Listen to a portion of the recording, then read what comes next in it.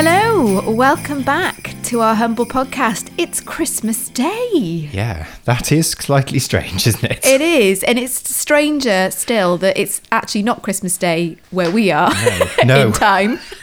Love you though I do. We record in advance. Of course. However, it is feeling very festive in our podcast studio. Yes, entirely deserted, complete building with just us in it, I think, today. Yeah, otherwise known as our office. Yes. So we've got some very festive twinkly lights that Tom has adorned our mic stands with. And it's probably fair to say that we're feeling pretty tired. Yes. So if this is even more rambly than our usual Christmas episode, then we apologise in advance. But hopefully you are sat somewhere cosy listening to this. And whether you do or don't celebrate Christmas, hopefully you are enjoying a well-earned break. Yes, and as usual, we've got a collection of goodies for you, random goodies that we've got from all sorts of places. And because it's Christmas, we've got absolutely loads of them. So this is probably going to go on for several days. We've got 6 each, haven't we? Making, I don't know, what, the 12 days of Christmas or something? I don't know. Yeah. 12 just seemed the right number, didn't it? It did. That was the original conception, wasn't it? Last year we were kind of like, let's in our enthusiasm, 12, let's have 12. And then like an hour and a half later, we were still going, yeah.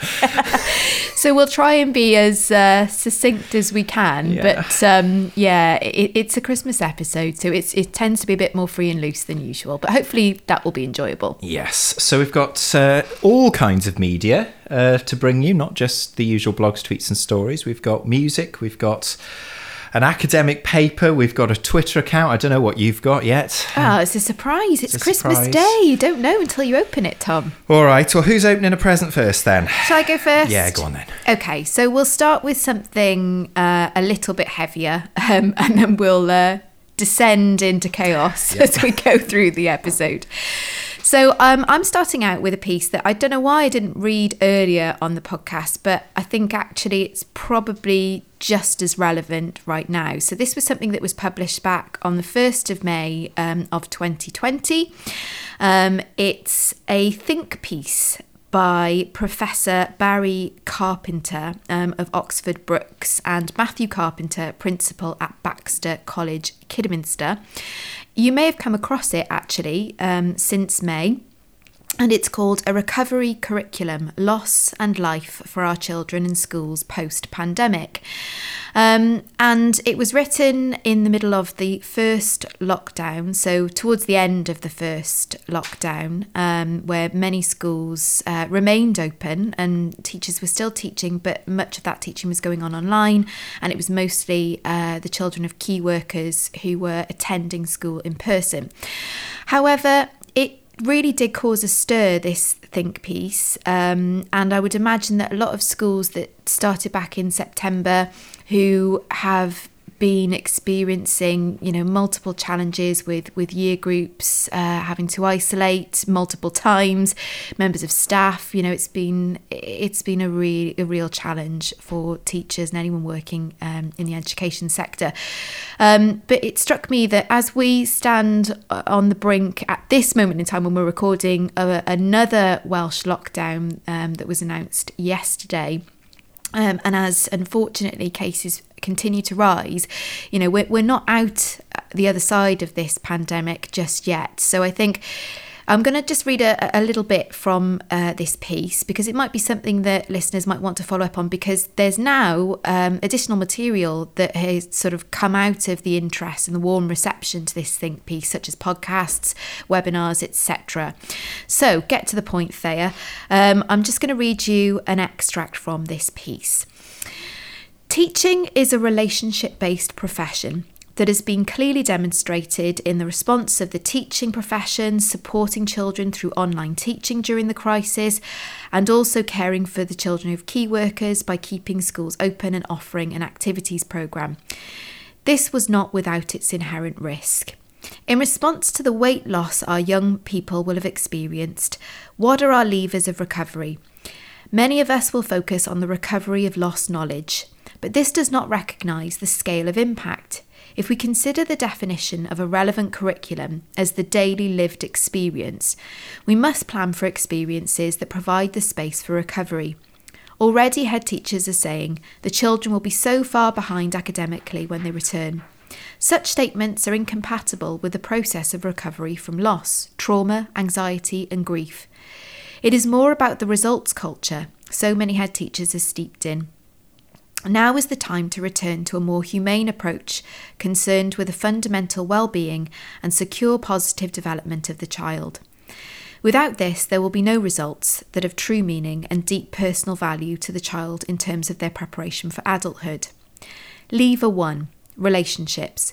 We can't expect our students to return joyfully, and many of the relationships that were thriving may need to be invested in and restored. We need to plan for this to happen, not assume that it will.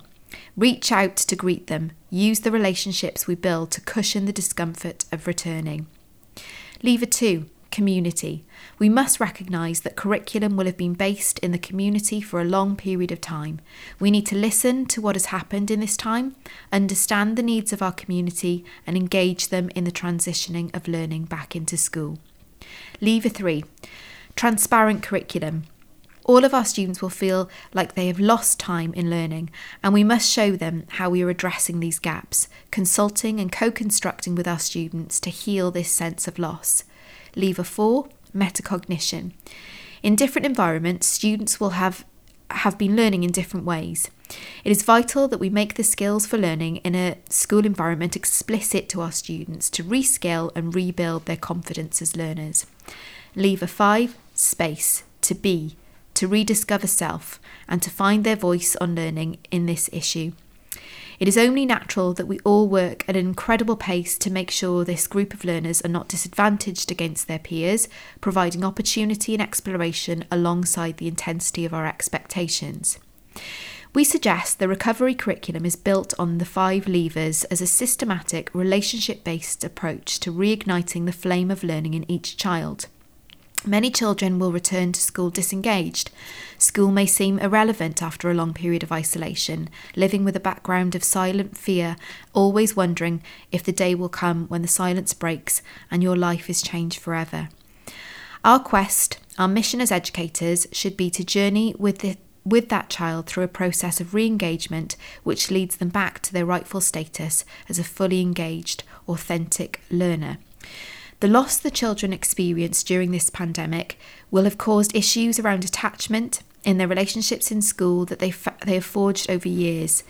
These will be some of the strongest relationships the young people have, but bereft of the investment of those daily interactions will have become fragile. Our unwritten relationships curriculum must restore the damage of neglect. It must be a curriculum of recovery. Now is the time to address the damage of loss and trauma so that it does not rob our children of their lifelong opportunities. Now is the time to ensure that we restore mental wealth in our children so that their aspirations for their future can be a vision that becomes one day a reality. So, obviously, I would imagine a lot of schools took heed of this, knowingly or unknowingly, back in September.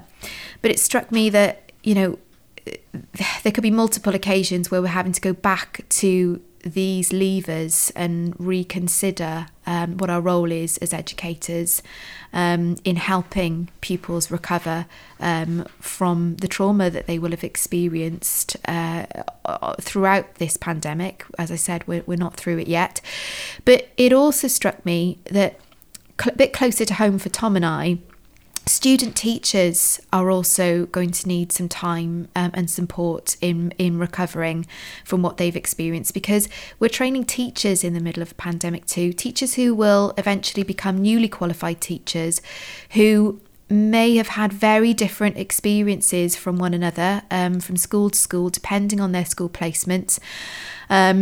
And maybe starting new jobs in September 2021, feeling quite nervous, maybe about the lack of physical classroom experience they may have had in that year. So I think this resonated not only in terms of the work that we do with our pupils in school, but that we also extend the notion of a recovery curriculum to our student teachers and NQTs out there too. Wonderful. Yeah, that was a lovely quote. I've not got anything as serious as that coming up afterwards. It was a lovely serious present for me. I have got something a little bit more substantial in a minute, but I'm going to do my usual now, bring us something completely random. Oh, I'm excited. Go for it. I'm going to attempt to condense the content of 2 published academic papers now, somehow.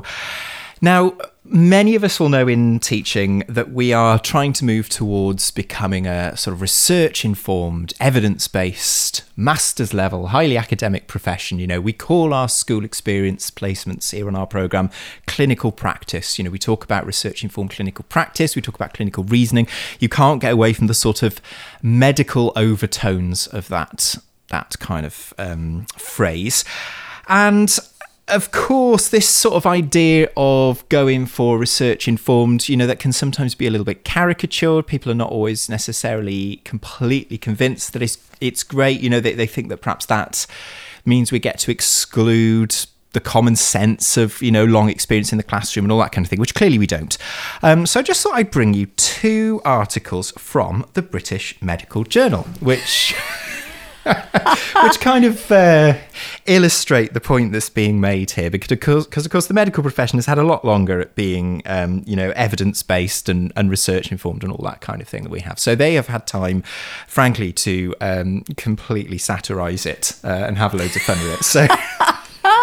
So perhaps there is a connection here. We can just take a cautionary moment as we listen to me attempt to précis these 2 academic papers, so that we don't go sort of too far into a kind of crazy world where we only do things if they are informed by research-based evidence. So here we go. This is the first article was published in 2003.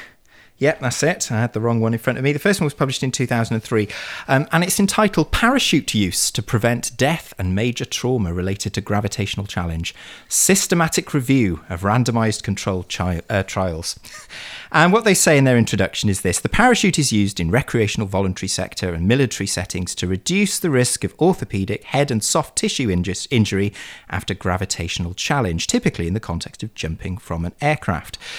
The perception that parachutes are a successful intervention is based largely on anecdotal evidence. Observational data have found their uses associated with morbidity and mortality due to both failure of the intervention and other complications.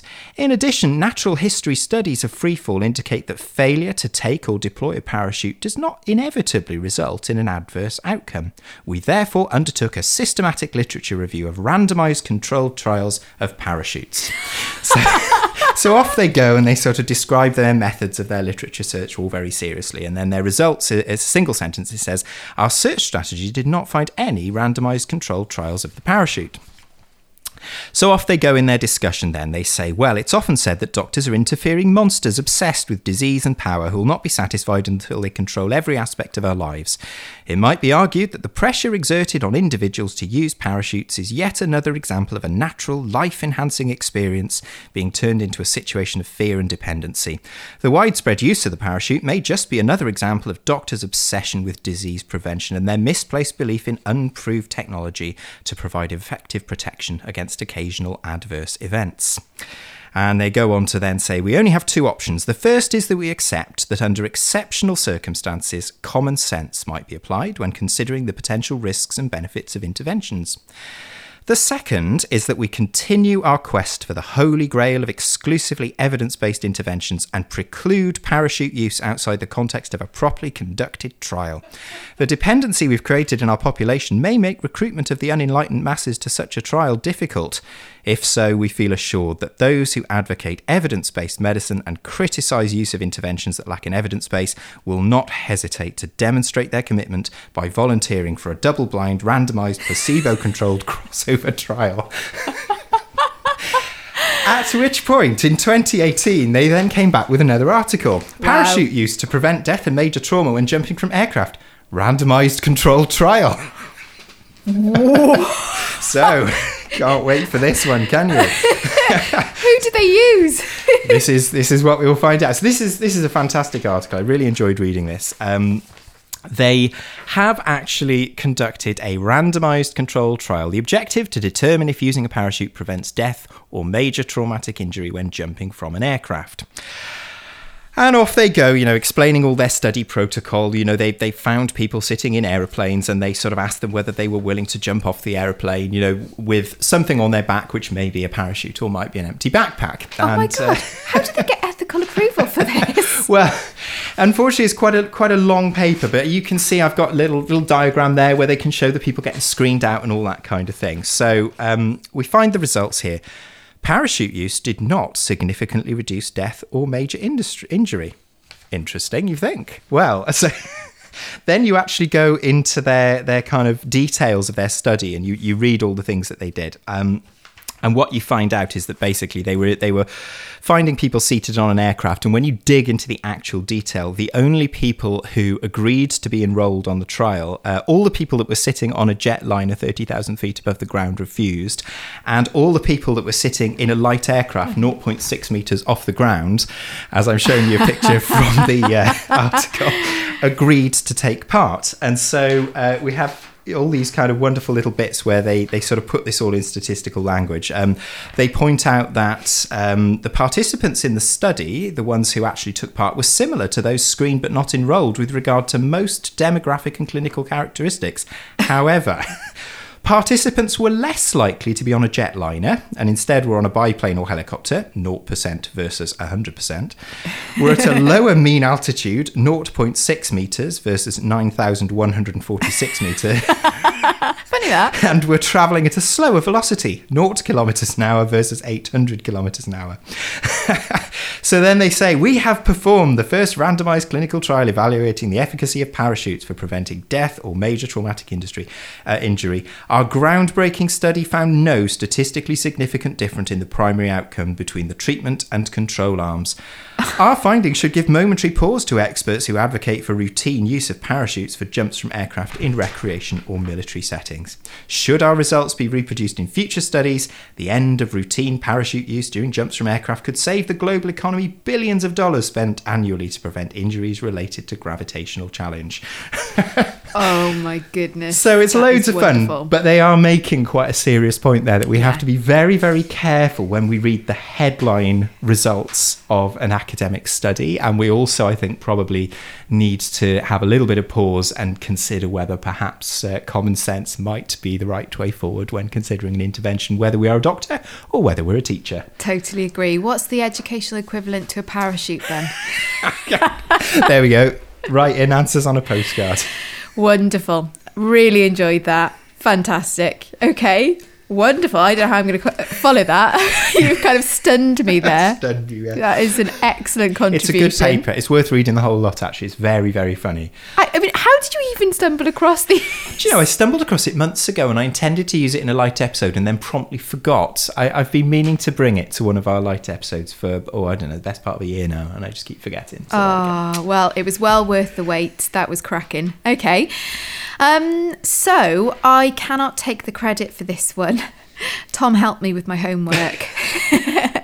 I was lacking a sixth entry and a text arrived a couple of days ago with a link to a website called Window Swap. Now, I kind of don't want to give away the absolute glee and surprise that I experienced when I clicked on this. Maybe I need to get out more. No, but it's who can strangely right addictive, now? isn't it? It's very addictive. Strangely addictive. Yeah. So Window Swap. Window Swap lets you watch a stranger's view, and it's incredibly calming. Now, that's the title of an article by Rachel Moss in the Huffington Post. So I should probably give you some details about it. I'm frantically trying to find it out. There we go. So project titled Window Swap was created by Sonali Ranjit and her husband Vashnav. I cannot. I'm really sorry, but I'm not even drunk. We haven't even been drinking. I can't pronounce that name. I won't attempt it, but have a look. You'll find the creators, 2 advertising creatives based in Singapore. And the basic premise is that you go onto the website and you click a link which says open a new window somewhere in the world. And people have signed up to share their windows, and it's just a static camera focused out of somebody's window. I'm just clicked on it now, and I've got somebody's pond in Kansas City, USA. This is Amy's window. The other day I wasted 15 minutes watching somebody's cat on a windowsill in Kentucky. And you can just continue to click open a new window somewhere in the world. I've just clicked it again. I'm in St. Petersburg, Russia. And there's just traffic going by, and it's really... it's a great antidote to the inability to travel. It is, isn't it? Yeah, it really is, and it's just lovely to see, what the weather's doing. I've got someone's cat. There's an incredible amount of cats. I'm in Berlin. Animal, we've lost her. Exactly. It's so addictive. It is incredibly calming, and as Tom says, when we are all locked down and it's very, very difficult to travel right now, you can take yourself off to it's a hell of a lot in Russia, Northampton, MA, what's that, Massachusetts, USA. Oh, it looks lovely there. So yeah, give that a go. And you've also got because there's another version where I think there's kind of music played over the top, but this version is just the ambient noise from that window onto someone's world, which is just lovely. Looking out of our window now thinking, nope. Yeah. It's not going to work. There's a roof right in the way. There's some lovely mountains, but you can't see them over the roof. No, I'm definitely contemplating doing it onto my garden. You could see what my dog Monkey gets up to day to day. So thanks for that, Tom. You helped me on that one. You're very welcome. I've got a Twitter account later on that is very, very topical and to do with COVID lockdowns, but I will bring that a little bit later. I'm going to bring you a book quote now. This is slightly more serious than my last one, I suppose. And this comes from a book that I've talked to you about before, but I haven't mentioned on the podcast. Okay. It's a book that I particularly enjoy reading, and actually, again, is a really nice antidote to having a really rubbish year, I would say. Yeah. It's a book by an author called Adrian Bell. Now, he was the father of, for people of a certain age, he was the father of the BBC reporter Martin Bell. He was also the first Times crossword setter. So he had an interesting and varied life. But probably the most interesting thing about him, the thing he's really known for, is that in 1920, at the age of 20, his father basically decided he was a sort of, callow, sickly waste of space, basically living in a, lovely bohemian Chelsea or somewhere like that, and he was going to go out and make a living and get a job. And he sent him to the depths of rural East Anglia to learn how to be a farmer.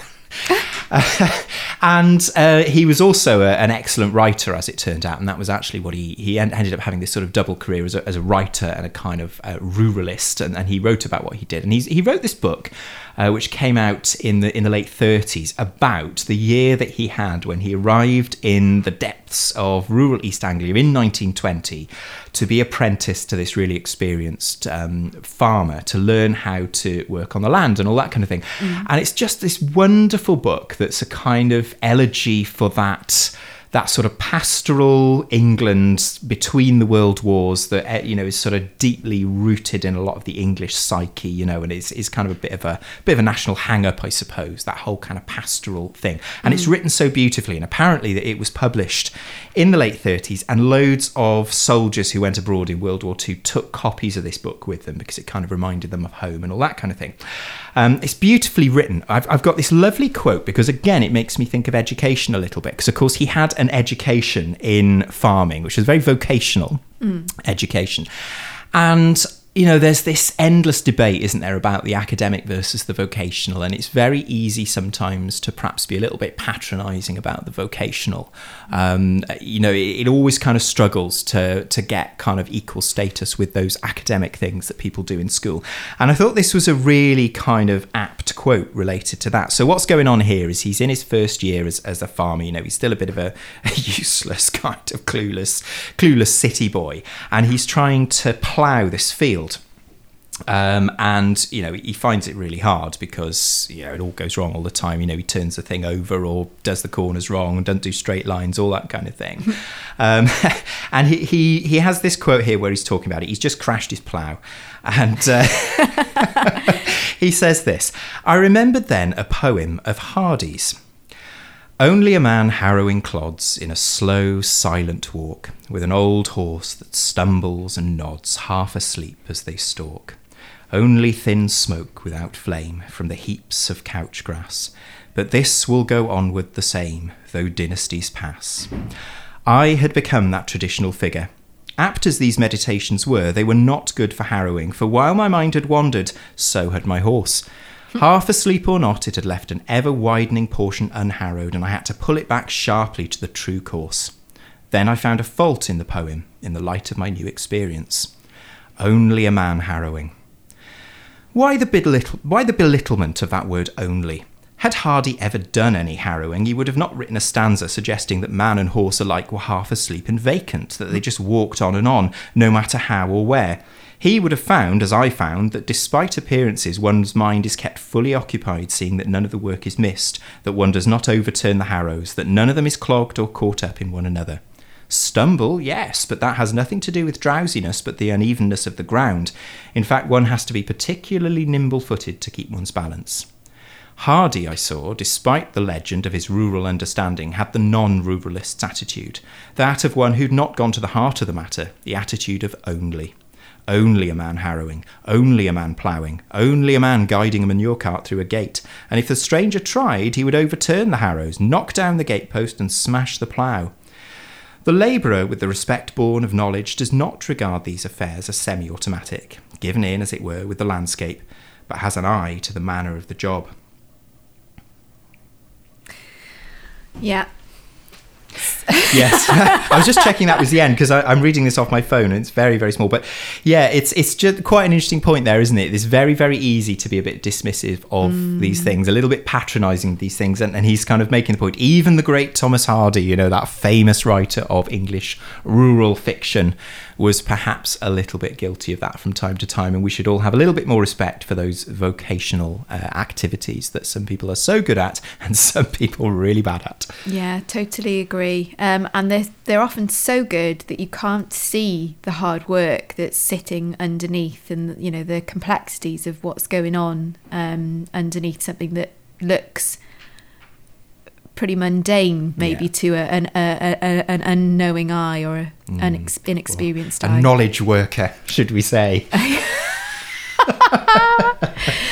Oh, goodness me. Well, I enjoyed that. And I enjoyed a bit of Hardy in there as well. That was enjoyable. Even though he was having a go at him. Even though he was having a go at him. But fair game, actually. Should be able to have a go at these literary giants. Okay. So I've got a podcast recommendation for you now. So I'm going from the kind of sublime pastoral England and going to take you to America, to Dolly Parton's world. Okay. I don't know whether this is going to be a bit of a curveball, but a friend of mine who is a taste I value very highly, who often makes very good recommendations, recommended that I listen to Dolly Parton's America, which is a production by WNYC Studios, and it is hosted by Jad Abumrad. And I'm just going to read you the blurb on this before I give you some more details of why I'm enjoying it. So it says, in this intensely divided moment, one of the few things everyone still seems to agree on is Dolly Parton. But why? That simple question leads to a deeply personal, historical and musical rethinking of one of America's great icons. It's a very short series. I think it's about 9 episodes. It's not long at all. But the first episode, entitled Sad Ass Songs, gives you a flavour of why Jad Abumrad decided that he needed to explore Dolly Parton's America and why so many people seem to love her. He said that he had this really otherworldly, or he noticed other people, audience members, having an otherworldly experience when attending a Dolly Parton concert back in the backdrop of the 2016 election result, which, as we know, was a diabolical time in American history. But he noticed that how diverse the audience was. She draws this incredibly diverse audience, people whose philosophies, are completely sort of diametrically opposed and widely differed. But he dug a bit deeper and he found that there's this data point called a global Q score. Have you ever heard of this, Tom? No, I haven't. So it's basically a score of like how people feel about your brand. So it crunches a load of data and it pulls together kind of a cross-section of society in terms of its response and its population of responses. And it's a measure of both familiarity and positivity. And not only does Dolly Parton score within the top 10 of global favourites as a brand, she is almost number one for lack of negatives. So the lack of negative things people have to say about her. So he obviously wanted to kind of get into the depths of why Dolly Parton kind of stands for this sort of great unifier in America in particular. But the first episode is incredible because it starts out looking at kind of the history behind some of her song lyrics and how she really wasn't recognised for the fantastic songwriter that she actually is. She was speaking of, particularly the female experience growing up in Southern America, not South America, in Southern America. I can't remember which. Is she Nashville? I can't remember. Just a really interesting look at Dolly Parton's work, at her relationships and how people respond to her. And I would highly recommend it. It's just something a bit different. I'm thoroughly enjoying it. I wonder what our Q score is. Yeah, it's an interesting one to have a look at. Go and Google Q score. people with no negative thoughts about them. That's an interesting one, isn't it? It was funny actually because he mentioned that she's second perhaps only to Adele, who at the time when he recorded that probably, people didn't have a lot of negative things to say about her. And then of course she did that awful thing where she dressed herself up for Carnival and she made an incredible faux pas. And I think it maybe damaged her score. Q score has dropped, has it? Her Q score has maybe dropped. Sorry, Adele. But Dolly, she's still right up there. Right up there with the podcast. Yeah. In our dreams. Yeah. Brilliant. Okay, I've got a Twitter account for you. You might enjoy this one. This is also related to the fun and games that we've all experienced since COVID-19 became a big part of our lives. And it's related to the fact that we're all doing so much of our business on a screen now. We're all on our Zoom calls or our Teams calls or whatever they may be. People are appearing on interviews on telly from their houses rather than in the studio and that kind of thing. And so this Twitter account has sprung up called Rate My Skype Room.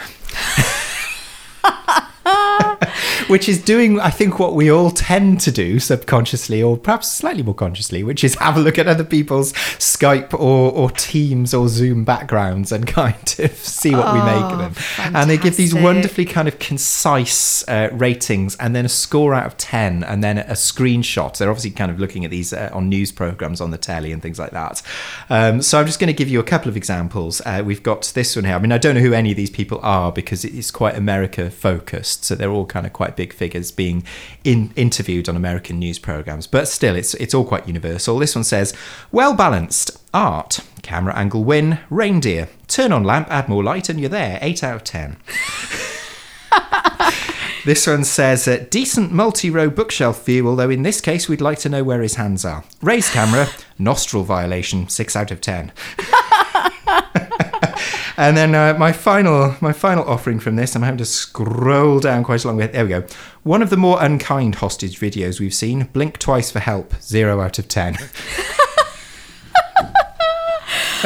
Oh, that is wonderful. Oh, definitely going to go. Remind me again, what's it called? Rate My Skype Room. And I Rate believe they're also My- now, they've got some kind of thing going on where they've made T-shirts for people that score 10 out of 10. Oh, wonderful. It's become such a cult thing that quite a lot of these big kind of political and medical figures in America are actually having a back and forth with the Twitter account. They see their feedback and then they improve their room and get rescored. Oh, that is cracking. It reminds me a little bit of maybe one of our avid listeners, Rian Mulligan, will be able to remind me. There's one about bookshelves. Have you seen that one? Oh, yeah. There's lots of people talking about people doing pretentious things with their bookshelves, aren't there? Yes, yeah. And just kind of brilliant descriptions of people's bookshelves, similar to that, to the ilk of those tweets. Brilliant. Oh, that's wonderful. Thank you for that. Okay. So I haven't had a huge amount of time to watch a lot of telly, but I am a fan of the box set. I do like immersing myself in a TV box set. And I think 2020, despite the absolute tragedy that is what's going on in the arts more generally, particularly with theatres, which is incredibly close to home for me, I've seen a lot of really beautiful live stream theatre, and I'm really pleased that some theatres are managing to bring in some audience members virtually in this current climate. In fact, on that front, it's worth giving a shout out to the Old Vic, who've done really well at doing some live streams. I've attended lots of those, but also to some of our Welsh theatres as well, who are doing the best they can to keep themselves going, such as the Sherman, the Wales Millennium Centre, and all of our smaller theatre companies. We wish you well. Just a bit of a diversion there, but come on, the arts, we can do this. But I'm going to talk about, very quickly, 3 dramas that I have loved this year that have made a real impact on me, that and probably you've already seen, so maybe they won't be helpful, but maybe if you haven't seen them, then you've got a box set to snuggle up to on the sofa for the remainder of the holidays. So my first one is from a writer that I know, Tom, you really admire. It's the writer is Jesse Armstrong, who I think was one of the writers on The Thick of It, which I know you're a fan of. Yes. And the series is Sky Atlantic's Succession, which you keep telling me to watch and I haven't watched yet. Oh, you have to watch it. It is incredible. So I'm just going to take a couple of little bits from a review, a 5-star Guardian review. This is from Tim Dowling. Really liked this review, and it says the closest parallel for Succession is probably fictional. Logan, who is the main character, the head of the family, it kind of centres on a really high achieving, top notch family in New York. Gosh, I've forgotten the name of the family. That's terrible now, isn't it? And I haven't watched it, so I can't help you. Sorry. I know, this is terrible. The Roys, of course, Logan Roy, he's a self-made founder of media giant Waystar Royco, and they say that it's maybe been modelled on the Trump empire, on the Murdoch family. But this review says the closest parallel is probably fictional. Logan is a modern-day King Lear, clearly bent on dividing not his kingdom but his children, one against the other. So all of the children are kind of fighting between themselves over who will be the successor. Without giving too much away, the first season kicks off with Logan Roy having a heart attack and sort of bringing the question of the successor, closer in people's minds, and everything's hanging in the balance. It's just beautifully written. And I really agree with this perspective from this review. It says it can be hard to care about characters who are all slightly different shades of awful, but Succession works brilliantly because it provides you everything you hope is true about a mega rich family dynasty, the witless cruelty of the entitled, the emotional inadequacy of grown-up children of privilege, the complex interplay of Machiavellian scheming and simple hurt feelings. I absolutely love it. There are a whole 2 seasons of it. I think it's 2 seasons. Or is it 1? I can't remember. Oh gosh, it's terrible, isn't it? I watched it a while ago. It doesn't disappoint. The acting is superb. The writing is wonderful. The characters are awful, but you just love them. I think that's the thing I liked about watching the thick of it, actually, is you start off by thinking that all the characters are various shades of awful, and then over time you come to realise it's actually the machine of the British political system that makes them like that. That means they have no choice but to be like that, and it's far more subtle than it appears at first. It's really cleverly done. Yeah, and that's it. It's the subtlety, the nuances of the performances that really got me. In fact, so much so that I had to have a Zoom call with 2 of my close friends who had seen it, just so that we could dissect it and be complete fan people of this lovely drama. So that's Sky Atlantic. That's Succession.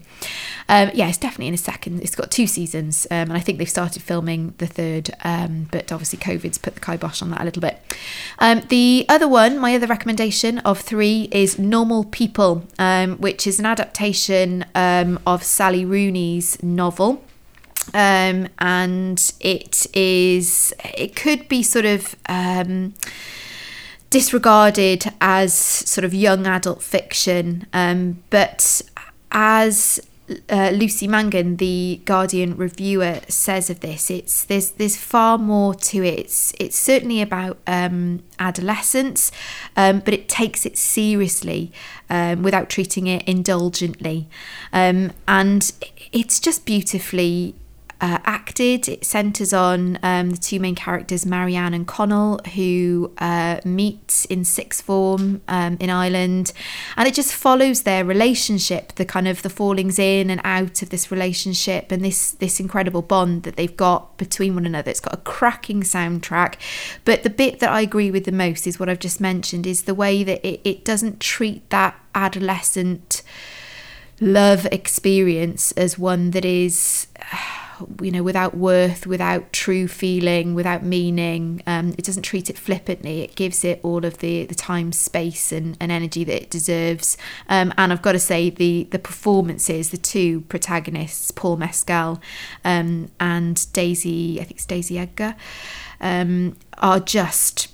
They'll be BAFTA winning, I'm sure. Daisy Edgar Jones and Paul Mescal. So give that a watch. I've actually watched it twice. I loved it so much. And my final recommendation is a Netflix series which didn't get as great a review. So the other 2 got 5 stars in The Guardian, and this one, reviewed again by Lucy Mangan in The Guardian, only got 3 out of 5 stars, which I thoroughly disagree with. This is The Queen's Gambit Netflix piece, and this is a very short series about a woman who rises from discovering the game of chess in an orphanage, who reaches the kind of pinnacle of the chess world. It is just stunning. It kind of spans the 50s and 60s America. It's absolutely beautiful to look at. Again, beautifully acted, and yeah, just a lovely story, but also some great characters. So it looks at a really nice relationship between Beth, the kind of key character who's rising in this chess world, and her adopted mother. So without giving too much away, it's just a nice portrayal of a female relationship that isn't about sort of rivalry, that's about love and respect and companionship. But yeah, far more to it than that. I thoroughly enjoyed it, and it just looks wonderful as well. So those are my 3 recommendations. There's plenty to keep everybody locked down at home there. Yeah, plenty. Yeah, probably good. Okay, on to me now. Now this is this is the one that potentially might crash and burn for reasons of outrageous self-indulgence on my part. So strap in and prepare for something that may fly or may crash horrifically into the ground. So okay. So you know, and probably a lot of the listeners know, that I am a musician. You know, I run the PGC music programme here at Cardiff Met, and you know, prior to being a teacher and parallel with being a teacher, I've been a professional musician as well. And thinking back to how I actually ended up being a musician and the kind of musician that I am, I mean, like many people, I started learning the piano when I was really small. You know, I learned various things when I was really small. A slightly odd thing happened when I was 5 or 6, which was that I moved to a little town called Chepstow, which is right on the border between Wales and England. You may or may not know it. Our lovely colleague Sally Bethel lives there. And without being too mean to the place, there's not a whole lot going on down there quite a lot of the time. But in a weird kind of stroke of luck, I suppose, right at the end of the road that I lived on when I was sort of 5 or 6, when I moved to this town, was a really big church, a big old kind of 900-year-old Norman church. And I joined the choir in that church, not because I was particularly into going to church, but I guess there wasn't very much going on back in those days, so I had to go and do something with my time. And weirdly, and even for that time, it was a little bit of a kind of oddity. This church in this small town had like a full-on, proper cathedral-style choir of about 25 people, and did 2 rehearsals a week and did the music every Sunday morning. And so off I toddled, age 6, and I look back on it now, I think, oh, what was I doing? Like at age 6, just wandered off and joined this choir. And it meant that from the age of 6, without really knowing any different, I learnt and performed a piece of like proper full-on choral music every single week of the year, at least one. And, you know, it was everything from kind of quite modern, relatively cheesy stuff, I guess, to like really heavy kind of 16th and 17th century stuff, you know, big old Victorian Anglican church music things. And I didn't really get, you know, what was what. I just took it all as music, took it all on board, learned how to sing it, performed it, moved on, didn't really think any more about it. And actually, that was the best grounding in being a professional musician I could possibly have had, because, you know, it's all very well kind of practicing and putting on a concert a year kind of thing. But when you're a professional musician, particularly in the UK, you don't get any rehearsal time. You just go, you do the concert, you leave, you move on. And from the age of 6, that's what I was doing. I was actually getting paid for it. You know, I was paid 50p for my first professional gigs. A whole 50p. Hey, that could get you quite a bit back then. Yeah, I was about to say that was still considered a bit rubbish even when I was 6. Singing in the choir at somebody's wedding was my first professional gig, and I was paid the princely sum of 50p. Wow, yeah, I didn't know that. That's a fact I didn't know about you. It's a random fact, yeah. But what this is all kind of coming towards is I discovered in the back of a cupboard the other day and reminded me that when I was sort of 6 years old and I joined this choir, shortly afterwards, for some reason that I have no idea why it actually happened, they decided to make a recording of all the stuff that they did as a sort of record of what the choir sounded like. So I discovered in the back of a cupboard the other day this tape. Sorry, kids, you'll have to go and look that up, what a tape is. Of this choir, including a 6-year-old me, which you can't make out, luckily. I was going to say, is it a solo? No, I did do a lot of, I was like Mr. Aled Jones style boy treble for a very long time, but not when I was 6, more when I was kind of like 9 or 10. I used to do loads of that, but no, I'm in there somewhere. And so it was kind of a weird experience to put this tape in, and actually it barely works anymore. You can, you know, as you'll hear, I'm going to play a little bit of it now just to be massively self-indulgent. A little bit of clicking and popping on the tracks, but yeah, this is the first kind of music thing that I did, aged sort of 6 going on 7, and this is the church choir of this small town on the border of Wales and England, recording one of the pieces that we used to learn and sing every week. So here we go.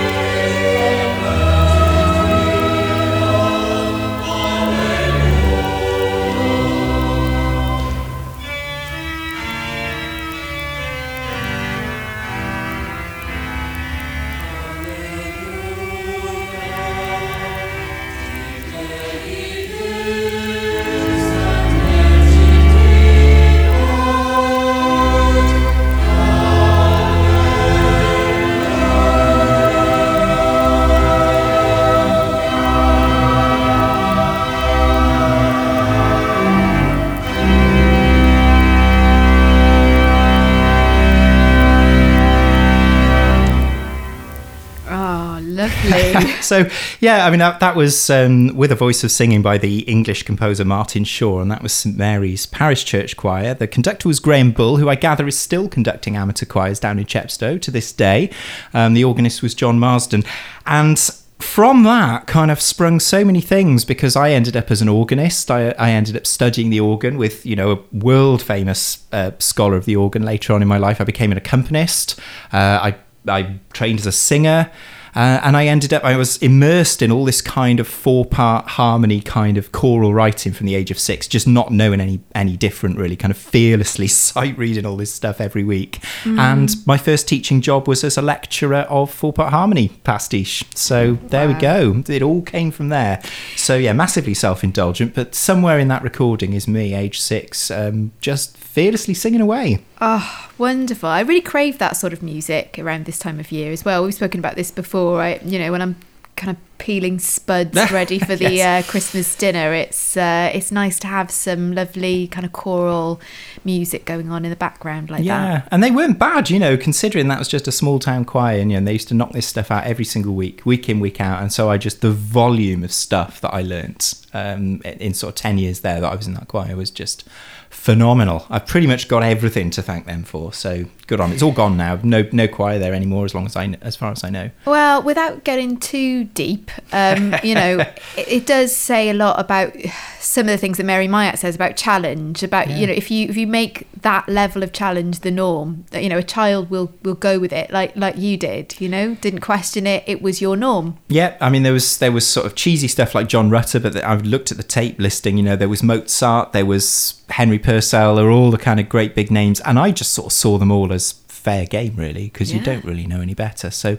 yeah, there we go. So maybe something to be said in these COVID times about kind of grassroots amateur art and what they can do for young people as well, outside the formal schooling system.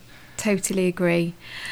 Right, I've got something that links to that a bit later on as my last entry, but before I get to that... It's time for our big joint present, isn't it? Yeah, we've got some news, haven't we, Tom? Yeah, so you can go first with your half of the news, if you like. Okay, so we have been considering this for a little bit of time, but we decided to kind of take the plunge, and we're going to do a bit of a rebrand. Yeah, we're not going off for solo careers just before... No, I'm not. No one's leaving the band. Nope. Creative differences. No, you're stuck with us for a bit longer. Yeah, no, you're stuck with us for a bit longer. But we have decided that we are going to change the stock image that we have been stuck with since we started, that I just groped around and just grabbed at when we started this podcast. So that image that you may or may not be familiar with of the teach blocks. That I got all excited about, actually, because it came up as an image somewhere else in my inbox the other day, and I was like, oh gosh, it's the podcast, but clearly it's a stock image. Yeah, other people use it too. So we've decided that we're going to change our kind of logo. So there will be a brand shiny new logo for the podcast, and we've also decided that we are going to change our name. I don't know whether we're going to reveal that just yet, but we'll maybe decide that as we go through. But we are going to reveal that we're having this new rebrand, and I'm really pleased to say that we've been working with a local Cardiff-based and Cardiff-born artist who is currently in the process of designing our lovely new logo. Her name is Beth Blandford. She goes by the artist name of Bland Doodles, and she is followable on Instagram and Facebook if you just type in Bland Doodles. And I'm just going to read you just a tiny little bit from her webpage. Bland Doodles was born out of a dire need to explore, express and process concepts that were too large to tackle at once, to break them down, find humour and warmth in them, and try my best to come to terms with questions being just as important as answers. So she works with a range of mediums, from life drawing to charcoal, to her most common digital illustration practice. And it's that digital illustration that we've asked her to produce for us for our lovely podcast. So look up Blandoodles. She's been doing some cracking work. She also her work featured on the Welsh version of Match of the Day very recently. So she's making a stir in Cardiff and Wales more broadly, and I'm sure beyond too. So look her up and look forward to the unveiling of our new artwork in the new year. Yes, we also took the potentially thorny decision to have a little look at our music and see what we could do about that. And for that, we cast our net far, wide, a huge distance to about 3 doors down the corridor, where resides our colleague Cameron Stewart, who's done some work for us on the music. So we're just going to pause a minute to have a little chat. We recorded a little chat with Cameron about the work that he did remixing the podcast music. So let's hear from Cameron now. So I'm chatting to Cameron Stewart, and Cameron, in your sort of normal day job world, you're the programme leader for PGC Secondary Maths, that's right? Yeah, correct. I started at Cardiff Met. I've been there just about a year now. So, and you're a bit of a dark horse, Cameron, because we've been working with you, how long have we been working with you now? When did you say you started? I think I started a year ago. It's only been a year. In the nicest possible sense, it feels longer. You're part of the furniture now, Cameron. But, we went all that almost a year, really, without finding out that you've got some secret hidden, well, from my perspective, secretly hidden musical talents that I think you ought to fess up about to all and sundry now. Tell us about your musical past. Yeah, music's been a huge part of my life since sort of day one, really. I've sort of played in bands over the years and got interested in kind of recording bands and recording music. The band I currently play in, we're in our 20th anniversary year, which is nice, but equally a shame because we haven't played a gig this year because of COVID, which is a shame. So sort of from a live performance perspective, that done lots of kind of recording, as I said, with bands. And back about 10 years ago, I did a master's in music production and technology, which was really great. And around about the same time, I was kind of working in the studio doing some recording with the band, and just got chatting to one of the producers who happened to be working on the Fireman Sam series at the time. And I think they were trying to get Kelly Jones from the Stereophonics to do it. And obviously he was just far too cool for it. So I think probably said no. And I kind of just got roped into a session to do it, sung it once, I think, maybe twice, and then forgot about it. And then obviously they picked it up back in 2008-09. So I've kind of been that voice of the Fireman Sam theme tune for those few years, which has been great. Particularly if you go on YouTube and see all the comments from people who prefer the original version, which is great. You have to, I've got to say, take it with Cameron, a pinch of salt. My jaw did drop when I found out that you were the voice of the Fireman Sam theme tune. And now that you tell me the story of it, like it having possibly have been Kelly, I just think, gosh, his stuff is so morose. We would have had a very different intro to Fireman Sam. Oh yeah, I strongly suggest have a look at the YouTube comments. They're absolutely brilliant. They're just from people in their 30s, 40s who sort of reminisce of the original Mal Pope version. I mean, it's still got sort of 8.5 million views or whatever on there, but yeah, it's a cool story, On the back of that, I got a lot of work doing sort of radio jingles, so I do lots of writing and recording of voiceovers and sing-overs and stuff for commercial radio now, really, while keeping the band going. So quite a claim to fame. And so when we knew that we were going to have a little bit of a refresh of the now slightly elderly title, music and artwork, we came to you for that. I mean, we should probably confess at this point that when we were thinking about creating a podcast, I just we recorded some stuff and then I put it into an episode and just chucked a few Apple loops at the beginning of it to say to Emma, like, there'll be some music here. And then the way these things, they just sort of stuck and they've just stayed there for what's it been now, 2.5 years or something like that. So it was time for a remix. But actually, when I spoke to Emma about it, she's really attached to those Apple loops now and didn't want them to go. So we've set you this kind of really cheeky task of, could you do something with my random and slightly rubbish selection of Apple loops and make it sound good? And I promise you, Cameron... So Emma's basically... Sorry, go on, saying, you go. So you're basically one of those people on YouTube that are reminiscing about that's what I was going to say. Original. That's what I was going to say. I promise you I won't be one of those Mal Pope enthusiasts who's like, it's not like the original. I want the Apple loop back. I think I was quite sort of mindful of that because, I mean, even it doesn't matter sort of how, how ideas are born, does it? I mean, people do grow quite attached to them. And I think when I was putting this together, I sort of had a few email correspondences with Tom, and I didn't want to pull it apart because I wanted it to kind of remain the essence of the original track. And for me, it was that bass line, which I thought that just has to stay, you know. That was probably where I put most of my work, really, was because that bass line is obviously an audio track. So I wanted to kind of freshen up that bass sound. So I need to, first of all, map that audio onto MIDI, which took a little bit of time, actually. And then once it was mapped onto MIDI, I had a bit of creative freedom to kind of pick some samples and pick some sounds that I liked. And what I've actually done, I don't know whether you can hear it in the original, in the remix, I've actually kept the original bass track there, but I've just kind of brought it down a bit in the mix and sort of blended the two together. It was one of the main kind of stipulations that I made to Tom, actually, that if you messed with that bass line too much, I might be a bit upset. I'm really, really accustomed to that bass line. I like it a lot.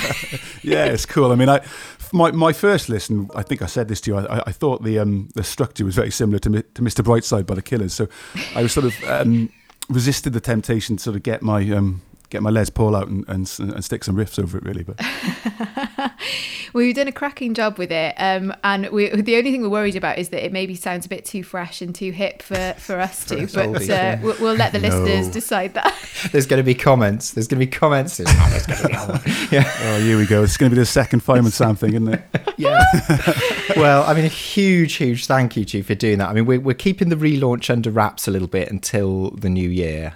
So anyone that wants to hear this fantastic remix is going to have to wait until, I think it's January the 8th or something like that, the first one comes out. So but thank you so much for that. And also, while we were making cheeky requests, we've actually got you on as a guest, haven't we? We're recording with you after Christmas.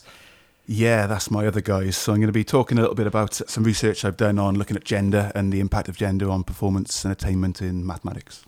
Oh, and what a great juicy topic that will be. And I think we need another episode down the line about crossover between maths and music. That's begging to be talked about. Absolutely, so. Yeah. I think we can focus on fractions and crotchets and quavers. We can get that conversation going, definitely. Wonderful. Listen, Cameron, it's been great having you on. Thank you so much for refreshing our standard cardboard cutout jingle and turning it into something cool. And we wish you all the best for a very restful Christmas break. Yeah, thanks. And you too. Thanks for inviting me on. So we hope you enjoy that when it lands after this Christmas break. And we've just reached a mutual decision whilst listening to Cameron again there.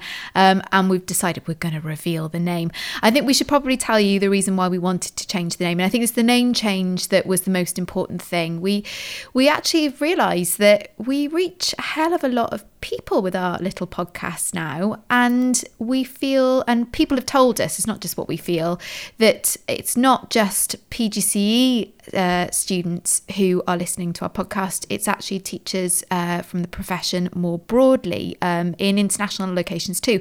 So we felt that whilst Emma and Tom's PGCE podcast was helping us quite a lot, because type in PGCE and we're the first one that comes up, we wanted to recognise and acknowledge that we have listenership that extends beyond PGCE.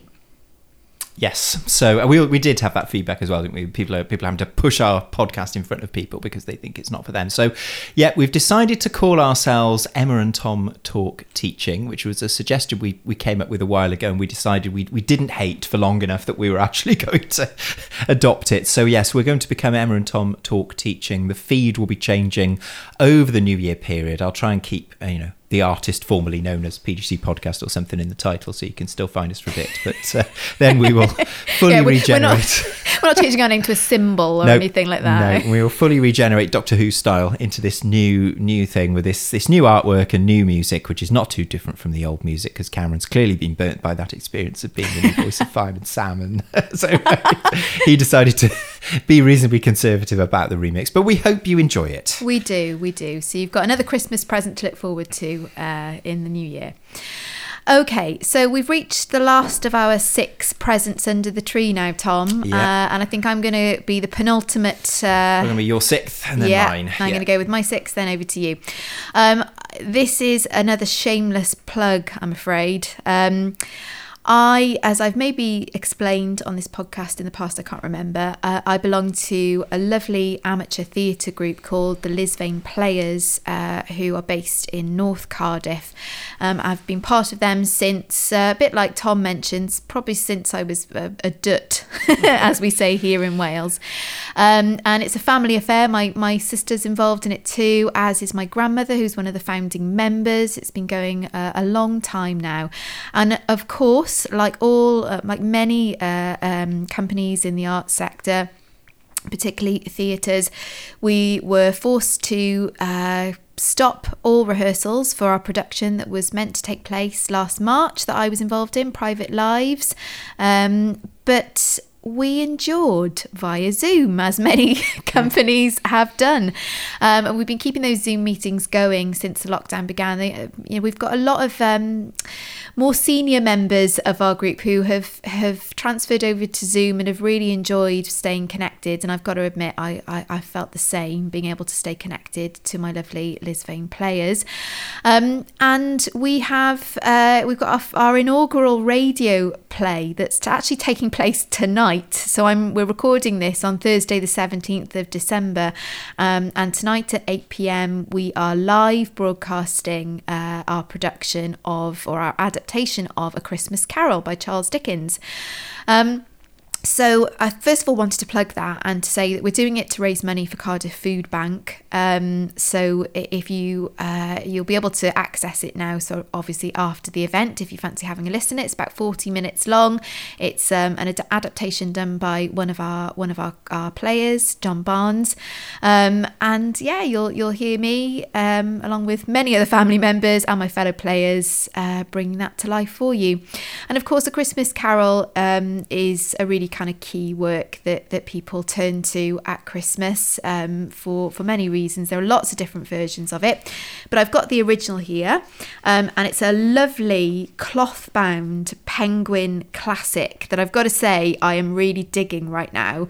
The cover is the artwork of Coralie Bickford Smith, who I follow on Instagram, and for those of you who really love beautiful books and are quite sort of funny about the editions that you like to have, I've got to say Coralie Bickford Smith's beautiful cloth-bound editions of classics are just stunning things. So I've got this in my hands right now, and I thought that I might just read you a tiny little extract, the very familiar and well-known extract from the end of A Christmas Carol by Charles Dickens.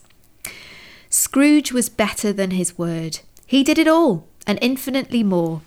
And to Tiny Tim, who did not die, spoiler, he was a second father.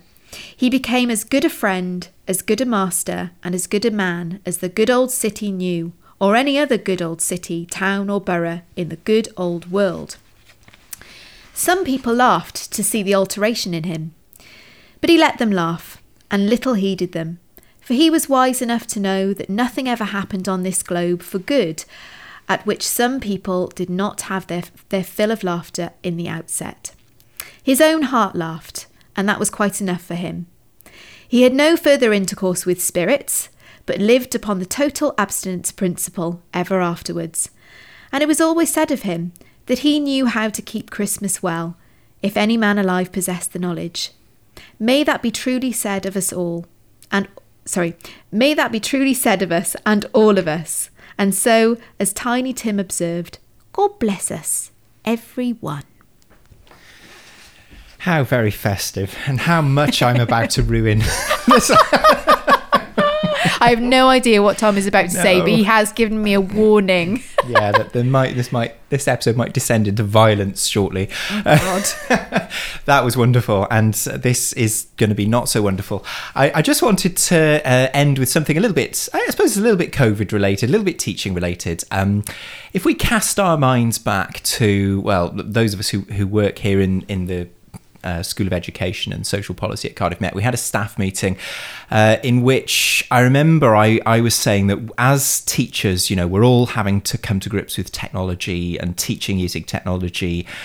And some of us are really confident at it. Some of us are less confident at it. And I remember being quite worried at the time that morale amongst teachers was going to be a big kind of issue, that anyone who's kind of lacking confidence in technology may start to lose confidence in their teaching skills.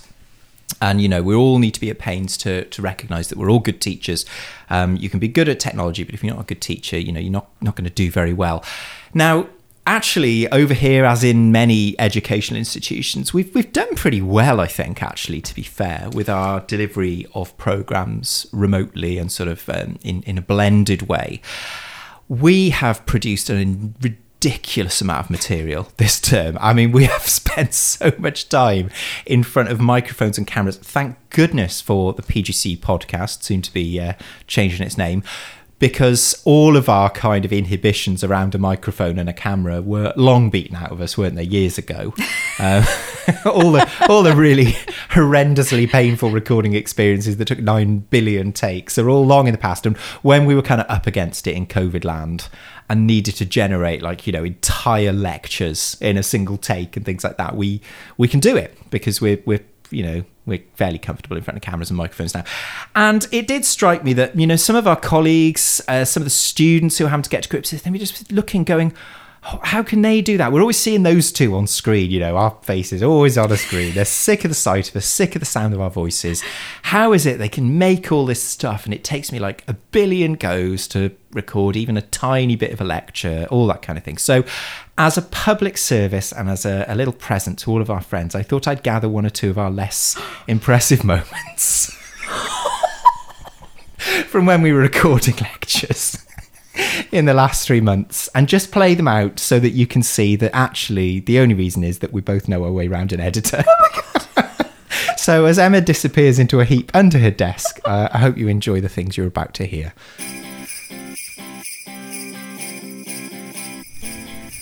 Hello everyone, it's Emma and Tom from the Clinical Practice Workstream. So that's the little working party here that works on blah, blah, blah, blah, blah. You said I was good, you jinxed me. Happens to the best of us. Happens to me a lot. Yeah, it's fine, yeah. Scoop it I've just got the good time, big picture, Boris Johnson style waffling. You've got the actual nuts and bolts. Right. Oh God, does that maybe Dominic Cummings? Because he was the... Like... Maybe, yeah. Yeah, you're the terrifying one that is just everyone signed up. Yeah. All right, here we go then. Team at Cardiff Met have endeavoured to empower our student teachers to contribute to curriculum reform within a research-informed clinical practice model of initial teacher education. Try saying that fast 3 times after a pint. I'm sorry. I'm sorry. That's all right. It was beautiful, and then I was like, went outside of my body. That's all right. You go outside of your body. You could leave your body if you like. I'm sorry. Just propped up on the chair. I just realised how beautifully I did that, and then somebody in my head just went, "You're about to crash and burn." Abort! Sorry. That's fine. That was good. I didn't like the way I started it. All right. So that's a short... Hamster. Hi everyone. Now that we've heard from our Minister for Education, Kirsty Williams, I, Emma Thayer, and my colleague...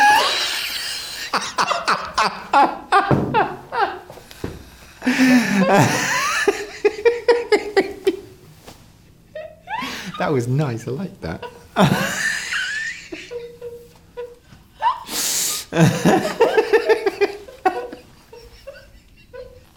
I, Emma Thayer, have a proclamation I wish to pronounce. Pay attention. I shall have you taken to the tower. The first of my name. That was wonderful. I like that. Keep that in. Classic. Loved it.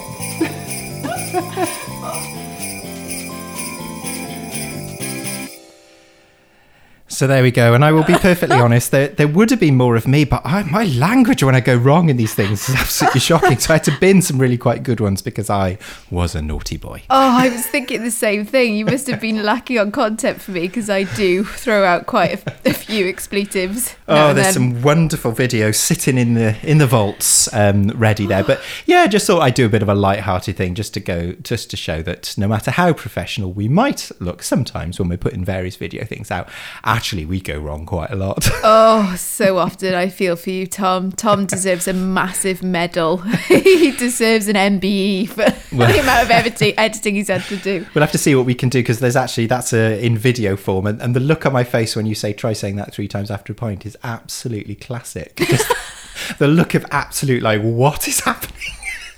So I don't know what we're going to do with that video. We'll see if we can distribute it to the deserving poor or something. Oh, we definitely need some bloopers, don't we? A bloopers reel. Oh, listen, everyone, we hope that you are having a very well-deserved break. We hope that wasn't the ramblings of 2 mad people who've been chained to their desks producing multiple reels of footage for the last year. Yeah, and as I gently prise Emma's hands from around my neck for including that in the final part of the podcast, we would like to wish you all a very, very happy Christmas. I hope you're having a break, particularly if you're involved in the education world, because you're probably as tired as we are. Have a break. Yes, you must definitely do that. And we'll be back with our new Regeneration in January. Yes, we're off for a long lie down in a darkened room, and we'll be back in January. See you soon. Take care all. Bye. That was Emma and Tom's Christmas podcast, presented by Emma Thayer and Tom Breeze. This episode was also brought to you by the Recovery Curriculum by Professor Barry Carpenter, the British Medical Journal, Window Swap, Corduroy by Adrian Bell, the Dolly Parton's America podcast, Rate My Skype Room on Twitter, Succession, Normal People and the Queen's Gambit on Emma's Telly, the Choir of St Mary's Church in Chepstow in 1986, Blandoodles on Instagram and Facebook, Cameron Stewart, the controversial voice of Fireman Sam, A Christmas Carol by Charles Dickens, and our own rank incompetence in front of a camera. We'll be back, freshly rebranded in the new year. See you then, and Merry Christmas.